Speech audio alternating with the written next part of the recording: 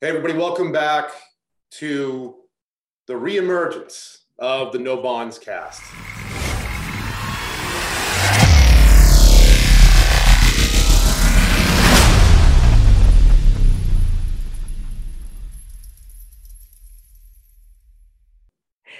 It's been a few weeks, a few months since we launched episode. Very, very happy to get back.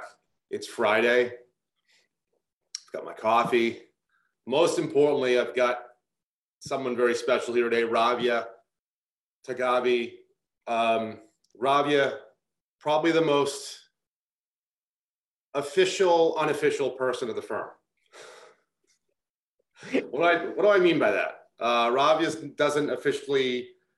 is not officially an employee of Beck Bodie, but she's been with Beck Bodie probably one of the longest tenures of our independent firm, and just hugely additive to our daily conversations and our philosophy and how we communicate with the outside world. So anyway, great to see you, Ravia. Thank you so much for having me. Yeah. So for those of you who don't know, I'm Ben Beck. I'm the Chief Investment Officer, Managing Partner, Certified Financial Planner, Practitioner. I think you actually have to say it that way, Certified Financial Planner, Practitioner, that's the rules. A CFP, if you've heard of it. We've got 6 or 7 other of those at the firm, folks that are committed to working directly with individual clients, helping them plan for their future, invest for their future, and are committed to the industry, committed to having a level of expertise so that we can all put our clients in the best possible position forward. Ravi and I were talking the other day about something interesting that touches planning deeply. I don't know if you remember that, Ravi, but I think we were talking about how people make decisions. Oh yeah. It was what compels someone to make a financial decision one way or another. I think that's what we were talking about. Yeah. That's a good one. That's an interesting one, because that's pretty deep in terms of, I think we can all very easily just generally think about making decisions about finance as some sort of quantitative number. I want to do this, so I'm going to invest in this, but how people make decisions is a pretty interesting topic. It makes me think of some of the conversations that I've had in the past with folks about questions that have come up from folks, and then you dig a little bit deeper of the source of those questions, and sometimes it's, well, my brother-in-law says, and he's a very successful CEO of XYZ company, and this is what he does. Which to me is like, okay, well, can you tell me a little bit more about that? Well, I don't know, but he's in the know. She's in the know. And our job, I think, as financial advisors, financial planners is, I mean, it sounds pretty simple sometimes, but eliminate a lot of that noise and focus on what a client, what someone really needs. And we can't get to what somebody really needs until we understand what's driving the decisions, right? Understanding their goals and objectives first before launching into an answer for a particular investment strategy that your brother-in-law or that your doctor was talking about as what he or she does. Everybody's different. There's no facts about the future, right? So let's entertain the notion that that worked in the past. Well, will that in fact work for you? Are we chasing something versus actually building a process and a plan towards something that's truly very important to you? That makes sense? Yeah, it totally does. I'm just reminded of, when I first graduated from college, this was like 100 years ago. I really remember getting the sheet to make choices about my 401k.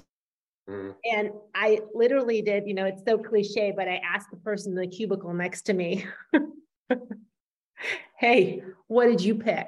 Right. I mean, like, Right. and I imagine that kind of thing happens still and more often than not. So that's the first thing that comes to mind. The other thing that I was thinking about, because I'm a recovering financial advisor. So Right. also 100 years ago, for 5 minutes, I was in this All right. work.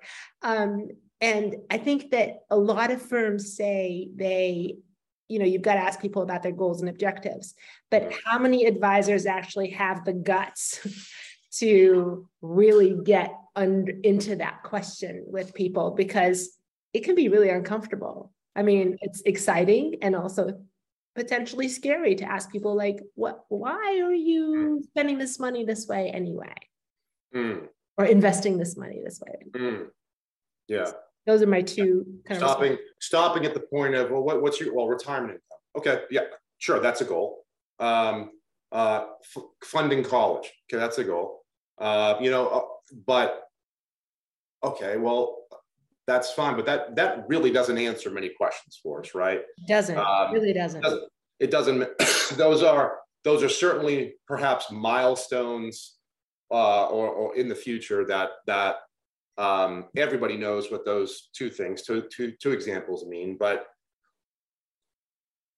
getting deeper into what is driving those decisions, and then more importantly, how somebody approaches their own money and what's truly the most important to them, is to me really the answers that we need to get to before we can really understand how we can be successful together, how the client can be successful. Because you and I have talked about this a lot, right? We can do all the candle burning at night and put together the flashiest, most polished plan in the world and have the best investment strategy in the world. But that pales in comparison to the work that we end up doing along the way, right? That to me is where the real work is done, because if we don't have an understanding of what's driving the decision making for somebody with respect to their money, we know that we as in you, me, and everybody else out there, being human beings, are just prone to make financial mistakes. We know that, and it's not exclusive to any particular person other than the fact that they're a human being. And we are emotionally charged human being, and where we encounter some sort of stimulus, good or bad, and it causes us to make a decision. And that decision, oftentimes when it comes to money, if there isn't a plan in place, if there isn't an understanding of, okay, what's really driving my decisions, and then, not for nothing, having another human being in your life as a relationship that understands, okay, I know you're going to face this in the future. You may not necessarily know that yet, but I know based on my experience that, hey, there's going to be some things that come up on maybe a fairly regular basis over the next 20 or 30 years that is going to cause you to consider, am I doing things the right way? Should I change? Should I do this? It's interesting. And I think a lot of our jobs inside yourself, like as I can justify, I think we're all like this. We can justify our own decision making, right? We can always, we can rationalize away. Yeah, we can rationalize everything. And so having that so often I don't know, I may not even know what it is that drives my own behavior, right? So I have it really to that point of having somebody there who can be like I don't know, some sort of like a litmus test for sanity. Yeah, for sure. Can I give you an example? Trust them. You have to be able to trust them, because like anybody could say, oh yeah, I'll tell you, let me tell you, but. I'll give you a story. It actually happened yesterday. I met with a client, great person, been working together for quite a number of years, at least like 6 or 7 years. And has done very, very well in terms of the performance of the portfolio. And that's not a plug for us. That's just a fact of sticking to a strategy, in other words, for a longer period of time. And approaching retirement now. And we've had conversations along the way. Anytime the market goes through a hiccup, with conversations, well, geez, the question comes, are we staying the course, or do we need to change something, or so on? And that's been a common occurrence along the way, but the reinforcement over that time by me and by our staff of, look, that this is why we do it this way, because we know we're going to encounter these types of scenarios. And there's a number of goals out there that drives that and for the client. But it came to a point with, the turbulence that the market has withstood so far this year, number of factors, nothing out of the ordinary considering what's going on. This time is not different, so to speak. And however, really, he was getting to a point where he is feeling that he needs to do something different, to the point of even leaving the firm. And this is exactly, to me, always a good reminder of checking in with folks and really working with them to understand, remind, reinforce the importance of a plan, and remind them of the fact that we are going to face these turbulent times, however temporary, turbulent times, often, not only leading up to retirement, but into retirement. And it reminds me too of the fact, again, we mentioned a minute ago, that at the end of the day, we're all human beings. So our major role, I think, as financial advisors, when it comes to your thoughts about decision making, I don't think human beings are in a way predictable. They're predictable in the sense of we are going to have trouble making decisions, but someone that I thought that was on the right path has had an extraordinary amount of success. All of a sudden, the switch has flipped and having a lot of trouble as he enters retirement. And I think that is where in the past we've been successful at, this may be a little dramatic at times, by backing him away from the ledge in terms of making a poor decision in the past, which has allowed him and his family to benefit from the plan that we put in place. It's a reminder that we are always not that far from blowing it up.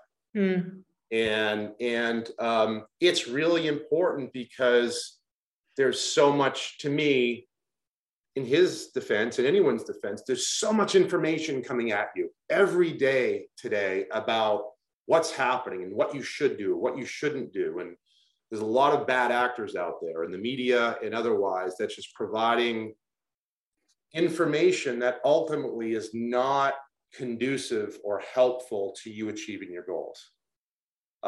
And getting at that decision making, to me, is so important. But this is a good example that I shared, I think, to me, of you can never rest easy as a financial advisor, because what might be right around the corner could take your client off that cliff and be a detriment to them achieving their goals in the future. Yeah, that really, that makes a lot of sense to me. I mean, over the course of the years, we've worked together. One of the things that I work on consistently with clients is on fear. It's a favorite topic. It's also a favorite topic of mine. And sure. I think that's, you can't power through it. You can't avoid it. It's just human. It's human. Fear is something that comes up all the time. And so this person that was, quote unquote, on track, right? At some point, it sounds like they just got scared again. Right? And it really takes a skilled advisor to be with a client through the fear of whatever it is that's activating them right now, because we know this time is not different. We know that, wars happen, recessions happen, all this macroeconomic stuff happens, and it happens cyclically. But that's the mind knows that, but the body doesn't remember that. And it's just like comes up again. But the beautiful flip side of fear is that, so fear may hold us back sometimes, but then we have this desire, this longing, which is the dreams and goals and aspirations that bring people to financial advisors in the first place.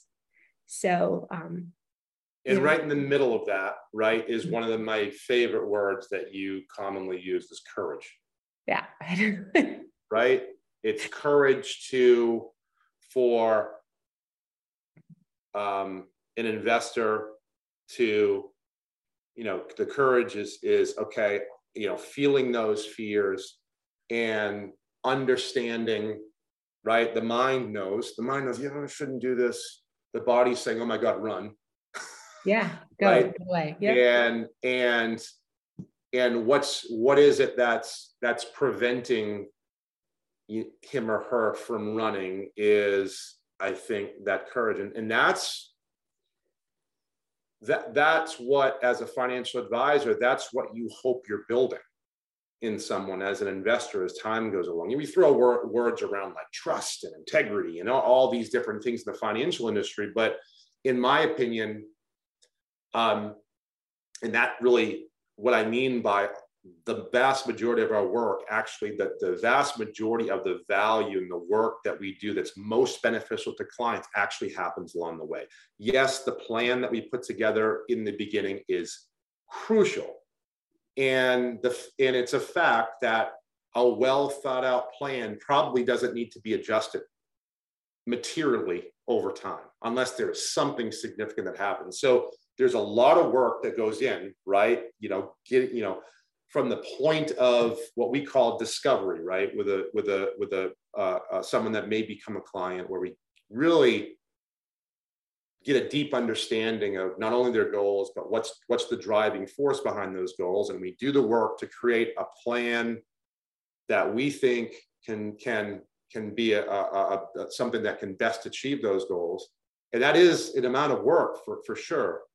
But the real work happens, to me, along the way, and making sure, to the extent possible, that we're building that strength within them, that courage to, it's one thing to say, oh, I understand the markets go up and down on day one, right? When the markets aren't going down.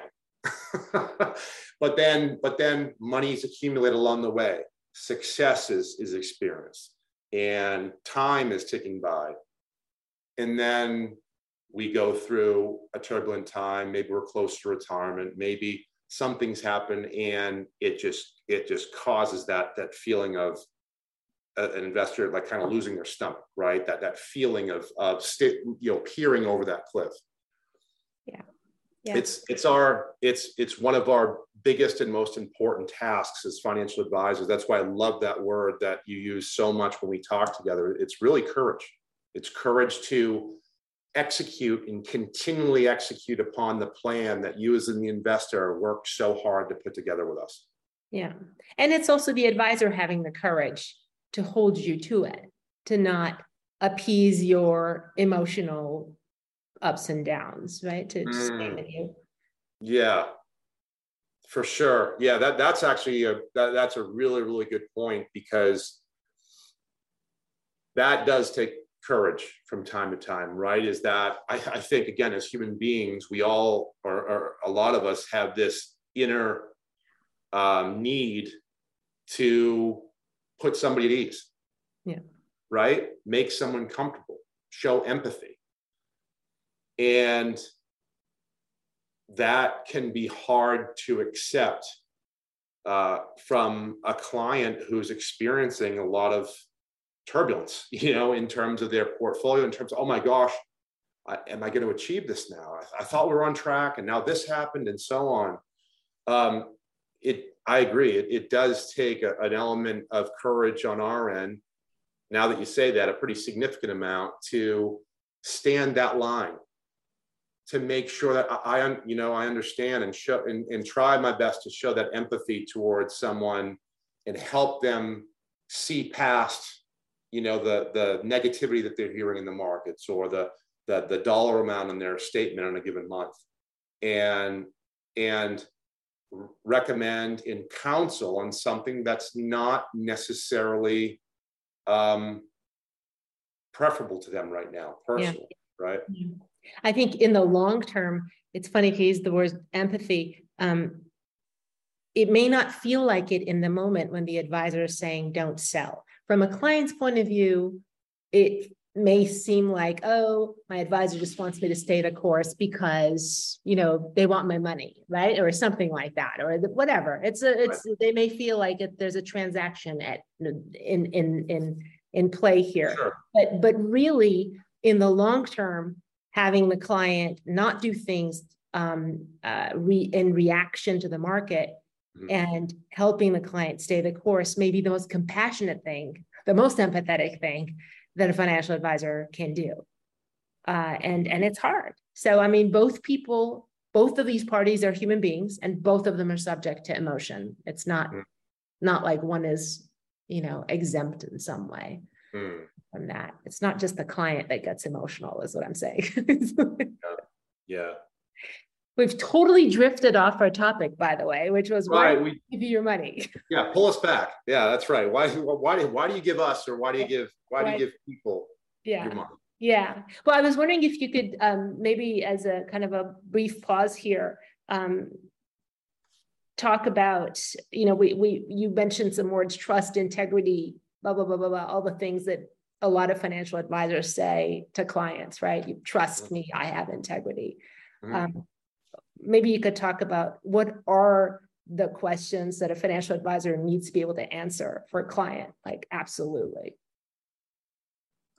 For sure, right. So there's obviously so many that come to mind that I find that are impactful, that are definitely useful to get answers to. But I think that ultimately, going through a plan, going through a process, that process ultimately has to be encapsulated in a philosophy going forward, right? And it's actually a philosophy that's not necessarily based just upon investments that fund a plan, right? But you can apply these questions to a lot of facets of your life, I think. And for us, when you're making decisions about your money, we've really narrowed it down to three. What we've talked about that. We obviously talked about this. Relatively basic questions that seem to be really hard to answer for a lot of folks in our industry. Yeah. And that is, what do you buy? Okay, I'm going to give you my money. I'm going to make a decision with my money. What do we buy? Probably the easiest, I think, or the one that's people frequently do not have a problem answering, if that's the case. When do you sell? So you've bought something, and over a period of time you've owned it. When do you sell? When is the point at which that you are going to move out of this investment into something else? Is it forever? In other words, you're going to own something forever? Is it when it goes up to some arbitrary amount, which is meaningless to a certain extent, it's irrelevant. So when is that? And then when you do sell something, if you do sell something, where do you reinvest the proceeds? Now there's a question. All these questions, in our humble opinion, have to be answered before you even get started, right? Otherwise, you just mentioned a moment ago the word reactive versus proactive, right? What in anything in our lives, what's usually the outcome if we're reactive? Usually not very good, right? Or at least not optimal, right? Not optimal. If I'm not paying attention to my children, and then something happens, they drop a glass that they're not supposed to be carrying into the living room or whatever, and reactively I yell at them, right? okay, that solves nothing, right? Solves absolutely nothing for us. It's an outpouring of emotion, and it does nothing to prevent them from falling into that again, right? Versus being proactive and doing things to make sure that that doesn't happen, or that they understand the consequences of dropping a glass and stepping on the glass or what have you. So I really can't right now come up with a scenario of being reactive that actually turns out to be positive in any facet of my life. So why is it then that when it comes to the planning and investment world, that most of everything is reactive? A lot of what we see is reactive. We look at past information to make decisions about how we're going to invest. That's reactive. Yeah. And that happens a lot. I don't, I'm not going to go through the tough aspects of planning and actually having a deep conversation with advisor. I'm just going to follow what my brother-in-law's doing, because he's very successful. That's reactive. And it's perhaps a departure of sorts from taking responsibility, right? It's hard. It's hard to sit down and have a conversation with someone when you don't have a great frame of reference. You mentioned the word trust. You have to trust that person. That's hard, because I do believe trust is earned along the way. It's not something that's just evident from day one. And then somebody has to demonstrate that to you. And I think a lot of it is the demonstration of being there with you and listening and hearing you and being present to what's most important to you. And then being proactive in terms of how you need to proceed going forward, knowing, fully understanding that might not be the most popular thing to hear. I want my money safe, for example. I want to protect. No, actually, we need to be proactive, engage in a philosophy and a strategy going forward, and we're going to experience volatility along the way. And the trade-off for that volatility are returns that we feel that are going to best get you to your goals, versus being safe, quote unquote safe. Right. So bringing it back to, like, why do people give advisors money? What motivates them? You're mentioning the very kind of intentional approach of having a goal, having objectives, working with somebody methodically. And how often do you see people just showing up because they want more, and don't really connect the more with anything that they want in their lives? Like, how often does that happen? Or maybe it doesn't. I think that, not with everybody, but I think at certain points of, I'm not going to speak for everybody, but in certain points of my life, right? In anybody's life, I think certainly there's the trap, or, you always have the opportunity to fall into a pattern of reaching for more. My wife just showed me an article that she really liked this morning, that she was reading about your home and the peace of mind that comes from eliminating the clutter and simplifying. And the gist of the article was, rather than focusing so much of having all the perfect things in each room and so on, but simplifying and really focusing on what's going to make me happy in this particular space. What do we actually need in this space that provides the most amount of comfort and the less amount of stress, and removing everything else. And that was about, that article was about decorating a home in a sense, but I find a lot of parallels in the sense of just your own finances and your own goals and objectives of what is it that is going to make us the most fulfilled. And that right there, Ravi, to me is the beautiful aspect of digging deeper with someone as you're building a relationship with a potential client or a client, about getting a deeper answer about what's driving them towards these goals. That's the difference between retirement income and taking that at face value versus digging a little bit deeper. Why is it that you want to retire it? Because I want freedom, right? I want that feeling of independence. I want to be able to know that I have enough money so that I can take that trip with my spouse to watch my child play lacrosse down at college, or that I can attend whenever I want,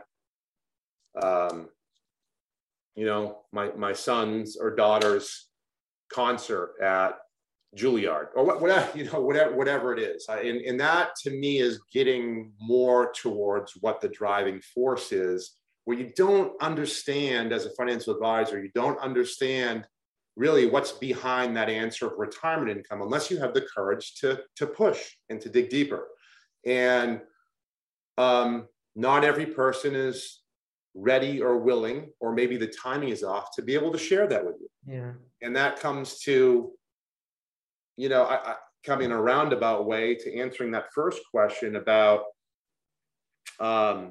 getting to a point with somebody is important, but understanding that someone has to be willing to share and also receive advice for it to be effective.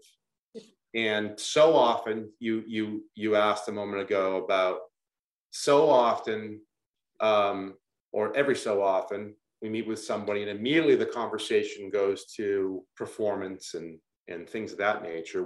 That's a total removal of what we think the most important thing is, which is the goals and objectives and what's driving you. Yeah. And you back to trust again. I think trust is demonstrated through consistency, and that means being able to just be with the client for some time without expecting that on the first meeting they're going to bare their souls to you. I mean, some people are ready, they're ready Right. to do that, and some people are not, and it just takes some time to be able to share that. Or maybe it doesn't. Maybe like I meet you and I instantly feel like I can I'll tell you everything. I think that happens though, right? I mean, that certainly happens. I've had experiences, whether it's non-financial. I mean, you meet somebody the first time and you just click like that. And it feels like you've known them forever, right? Not to sound cliche, but I feel like, I grew up with this person, my neighbor, and I instantly, quote unquote, trust this person. And maybe they trust me before I've earned it, right? Before I've demonstrated the willingness to quantify what you just said, be there along the way, right?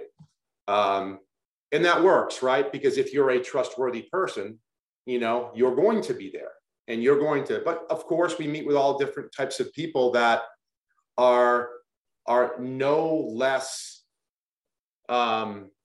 deserving of help because they're showing up and so they've acknowledged that, okay, I need the help. But getting them to a point where they acknowledge I need the help and I want the help and I'm willing to take these steps, however baby steps at first or large steps, to open up a little bit about, okay, what is it that's bothering me, or what issues do I have, or what are the dreams that I need to be able to connect the dots on. It happens at all different speeds with all different types of people. Ultimately though, I feel as a financial advisor, it's almost impossible to help someone effectively and without their meeting us halfway in terms of being able to take those steps. Yeah. I mean, you always use this, not to say that what you guys do is in any way, shape, or form like medicine, but medicine is a great analogy for this. Like, it's as if I were to go to a doctor and go, well, I'm here, but I'm not going to tell you what's wrong with me. Right. This is just not going to work, right? Yeah. And nor, right? Good analogy. And nor is the doctor going to spend an inordinate amount of time, or maybe any time at all, trying to convince you that you need something, right? Doctor does his or her job, certainly, of diagnosing, analyzing, what's wrong with you, diagnosing or recommending. And, doctors are human beings too, right? So if a doctor says, hey, Ben, I think you're on a path here where taking a look at your blood pressure and your blood work and everything, and you've talked to me a little bit about your eating habits and this and that. I think you're on the tough path health-wise, and you need to make these changes, A, B, and C. And that's what you need to do. Does the doctor then spend an inordinate amount of time trying to convince the patient, right, on doing this? Now, doctors are human beings, right? So it's like, oh, person's not going to do it. They may feel bad. There may be some emotion involved, but that doctor has as we do on the financial end, that doctor has a large waiting room of folks that have ailments, to your point, are willing to share what's bothering them or what they think they have an issue with, and is open to accepting the advice to better their lives. And we don't spend any time convincing folks.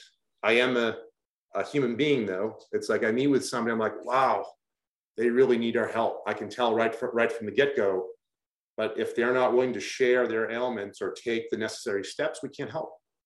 You can't want it more for people than they want it for themselves. And we talk about this all the time. For sure. You can't want it. For sure. Yeah. That's hard, though. It is hard. It is hard. So I think, if I were to say the ailment for the capital A, the ailment, it sounds like the ailment is reactivity. Like, I would imagine the reasons why somebody would seek financial advice, whether it's from a legitimate financial advisor or their brother-in-law or the person in the cubicle next to them, is because they either want to chase something that's going up or they want to avoid something that's going down. So they're in some state of reactivity. For sure. Very few people, there are people, but very few people wake up in the morning and go, oh, today I have to go get myself a financial plan so that I'm on the right track to be. Yeah, that's right. I had this epiphany, right? It's like I woke out of bed this morning, and it's like, and I relate that to, there's this great athlete, big CrossFit athlete. And I remember a few years ago, he had posted on Instagram or one of the social media channels his 3-year plan. And he said, I'm gonna, finish in the top 10 in the CrossFit Games 2024. Maybe it was 21 at the time or something. I looked at that was so interesting because, when we think about goals and objectives and so on, I think we all quantify that sometimes it's like getting that now. I want that now. I want to achieve, and likewise, I want to see that progress now. And again, the conversation we had a moment ago about reactivity versus proactivity. The most important things that we want to achieve don't necessarily happen immediately, right? Mm-hmm. Whether it's financial, but in this case, he understood that in his own mind, towards reaching for more and having so much more and having it now, the importance of setting achievable goals and being proactive about those goals to say, I need to see this level of improvement and consistent improvement versus stepping on the gas pedal as much as I can right now to achieve something in 6 months. And I thought that was impactful especially for someone in their early to mid 20s, this gentleman was, to actually have the maturity to say, yeah, I want to have 2 million, instead of saying I want to have 2 million Instagram followers tomorrow because I achieved this, and this in the area of fitness, and had the maturity to say, I'm going to go back to the wood shop, so to speak. And I'm going to grind away little by little at all the things that I need to get better on.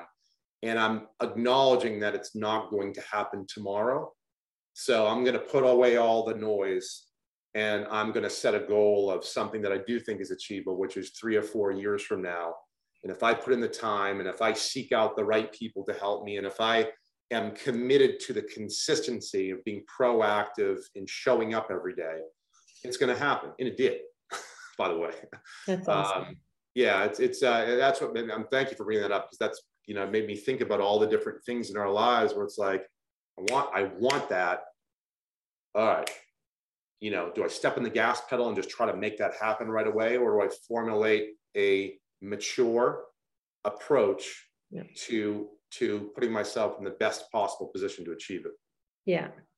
I'm just going to shamelessly plug here and say, this guy may be a genius and he figured it out on his own, but chances are he probably had a good coach. So or good coaches along the way. Yeah. And as in fitness, as in diet, as in anything that is long-term, where the goal is long-term. So with finances too, you really need to have a good coach, and you got to be, you got to do your research, find the right person, but at some level you also have to be lucky to just land with someone who gets you and who's willing to stick with you for the duration of the work, right? It's just like not. And be coachable. And be coachable. Right. That's, not to be corny, but that's how I view our role. We use the word financial advisor or wealth manager. Ultimately, we're coaches. I come from an athletic background. So does Jim Bodie. So does a lot of folks in our organization. Yeah. And not that you have to be we have former teachers. We have, the main idea here is that we have a lot of folks that are or have been in positions of helping folks achieve and being in a position to offer insight and perspective along the way. And that's really what we are. Often we get classified as investment gurus, right? It's irrelevant. It is. It's irrelevant. It really is. It's important on one hand, and equally so it's irrelevant, right? Because if you have the right plan in place and you have a coach that understands, I'm not saying you're going to win the CrossFit Games, but I understand what it's going to take to get you to that opportunity, to be able to have an opportunity to shine. Then the training plan is the training plan. Yeah. It's not a magic exercise that's going to, oh my gosh, put you head and shoulders above anybody else. No, it's the work along the way, and it's the perspective, and it's the coaching, and so on. Yeah. Same here. It is. I know that from knowing you guys for so many years, I know a lot of folks are into fitness, but having met just about everybody that's been at this firm from day one when they started, I know that even those who are not athletic, all are committed to discipline. This is why discipline is one of the values of the firm. So, for the handful of folks who are not into fitness, or however many there are, they're disciplined in other ways in their lives.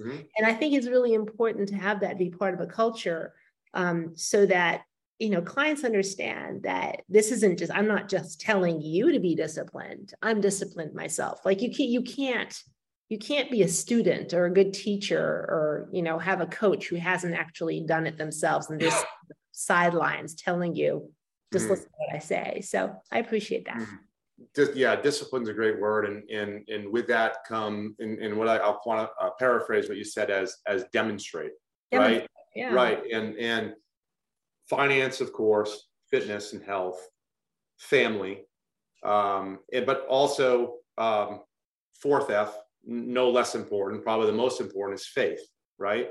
And how many of us at the firm are committed to our faith in terms of, and part of this like training plan, right?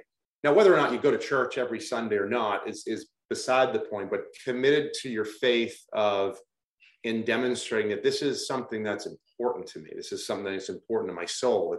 And so much so that just like a training plan or just like a financial plan,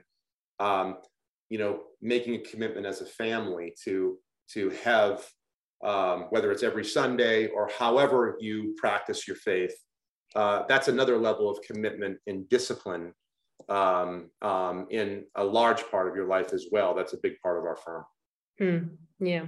And when you say faith, I mean, I don't even think about it in terms of whatever shape it takes. I think about believing in something I can't necessarily see or touch or smell or hear, right? Believing, which ultimately, like a long-term goal, one has to have faith, because you don't know if it's going to work out, right? All you can do is hope, do some constructive move towards it step by step, and you'll either get there or you won't, but you have to believe. And I think believe is a word that comes up a lot in our work together, is that you've got to believe, because retirement, for example, is one of those things where you don't get a second chance. There's no do-overs with retirement, right? Sure. It's like you don't get to like, oh, screw it up the first time 30 years later and go, I'm going to try this thing again. So it does require a plan. It does require faith, and it requires really, really good guidance and a coach that'll take you there. For sure. Yeah. Remember that the retirement income is the goal. And then we dig deeper and it's like, I need that freedom. Retirement to me is not so much, I hate my job, I want to retire. It's getting to a point in my life, whether it's 10 years from now or 15 years from now, where I have that freedom and independence to do the things that I really endeavor to do with my family, whatever shape that takes. To your point, you have to believe now that is achievable, right? And then you have that belief. Then the next step is, what pieces can I put in place to make that the highest probability of achievement? Because this is so incredibly important to me. Whereas the flip side of that, as we talked about, is, do you really believe that it's achievable if you're taking that right now, again, and just trying to put the pedal to the metal and achieve everything all at once? And I think that as human beings, emotional creatures, that's what we can fall victim to. And without a good coach to keep you on that pathway, it can be really difficult. But working with folks as I have, as we have for quite a while now, and to see things evolve and work out financially and otherwise is really rewarding and fulfilling. And that's why we're here. That's why I think any coach coaches, right? Why would you coach somebody? Because it's really fulfilling to see that value of the work, the perspective, the direction, the maturity, everything that goes into everything you can impress upon someone else. And help is a pretty simple sounding word, but helping them along that path that maybe without that help, they don't get there, or they don't get as far. That encapsulates everything that it is for me in this industry. That has nothing to do with a stock or a mutual fund or this, right? It's everything to do with the impact that you can have with someone. Yeah. You know what I love about this whole conversation is that we really didn't talk about anything investment-y. That's true. That's right. Yeah. Yeah. Investment-y. I think that's a word too. It's a word. It's a word. Yeah. But and to your point, like most of the real work is really of a different kind. It's like on another level. Yes, investments are very important, and they do show up because they are what fuel the plan. But everything else is about dreams and aspirations and motivations and all the other realities. For sure. Yeah, that's funny. Yeah, you mentioned that. Yeah, nothing we talked about was investment related today, right? So that probably should tell everybody listening something. Right? I hope so. Yeah. So well, it's been it's fun. the end of our time almost. Right. So, well, thank you. It's great to kick this off again, but more so, it's great to kick this off again with you. I'm looking forward to future No Bonds casts, where we may get a little investment-y along the way, right? To talk a little bit about what's important to us when it gets to that point. But No Bonds cast, we're here. We're here to make impact with folks that really have these dreams and goals they want to achieve. Beck Bodie, we are on social media. You can find us at Beck Bodie or beckbodie.com.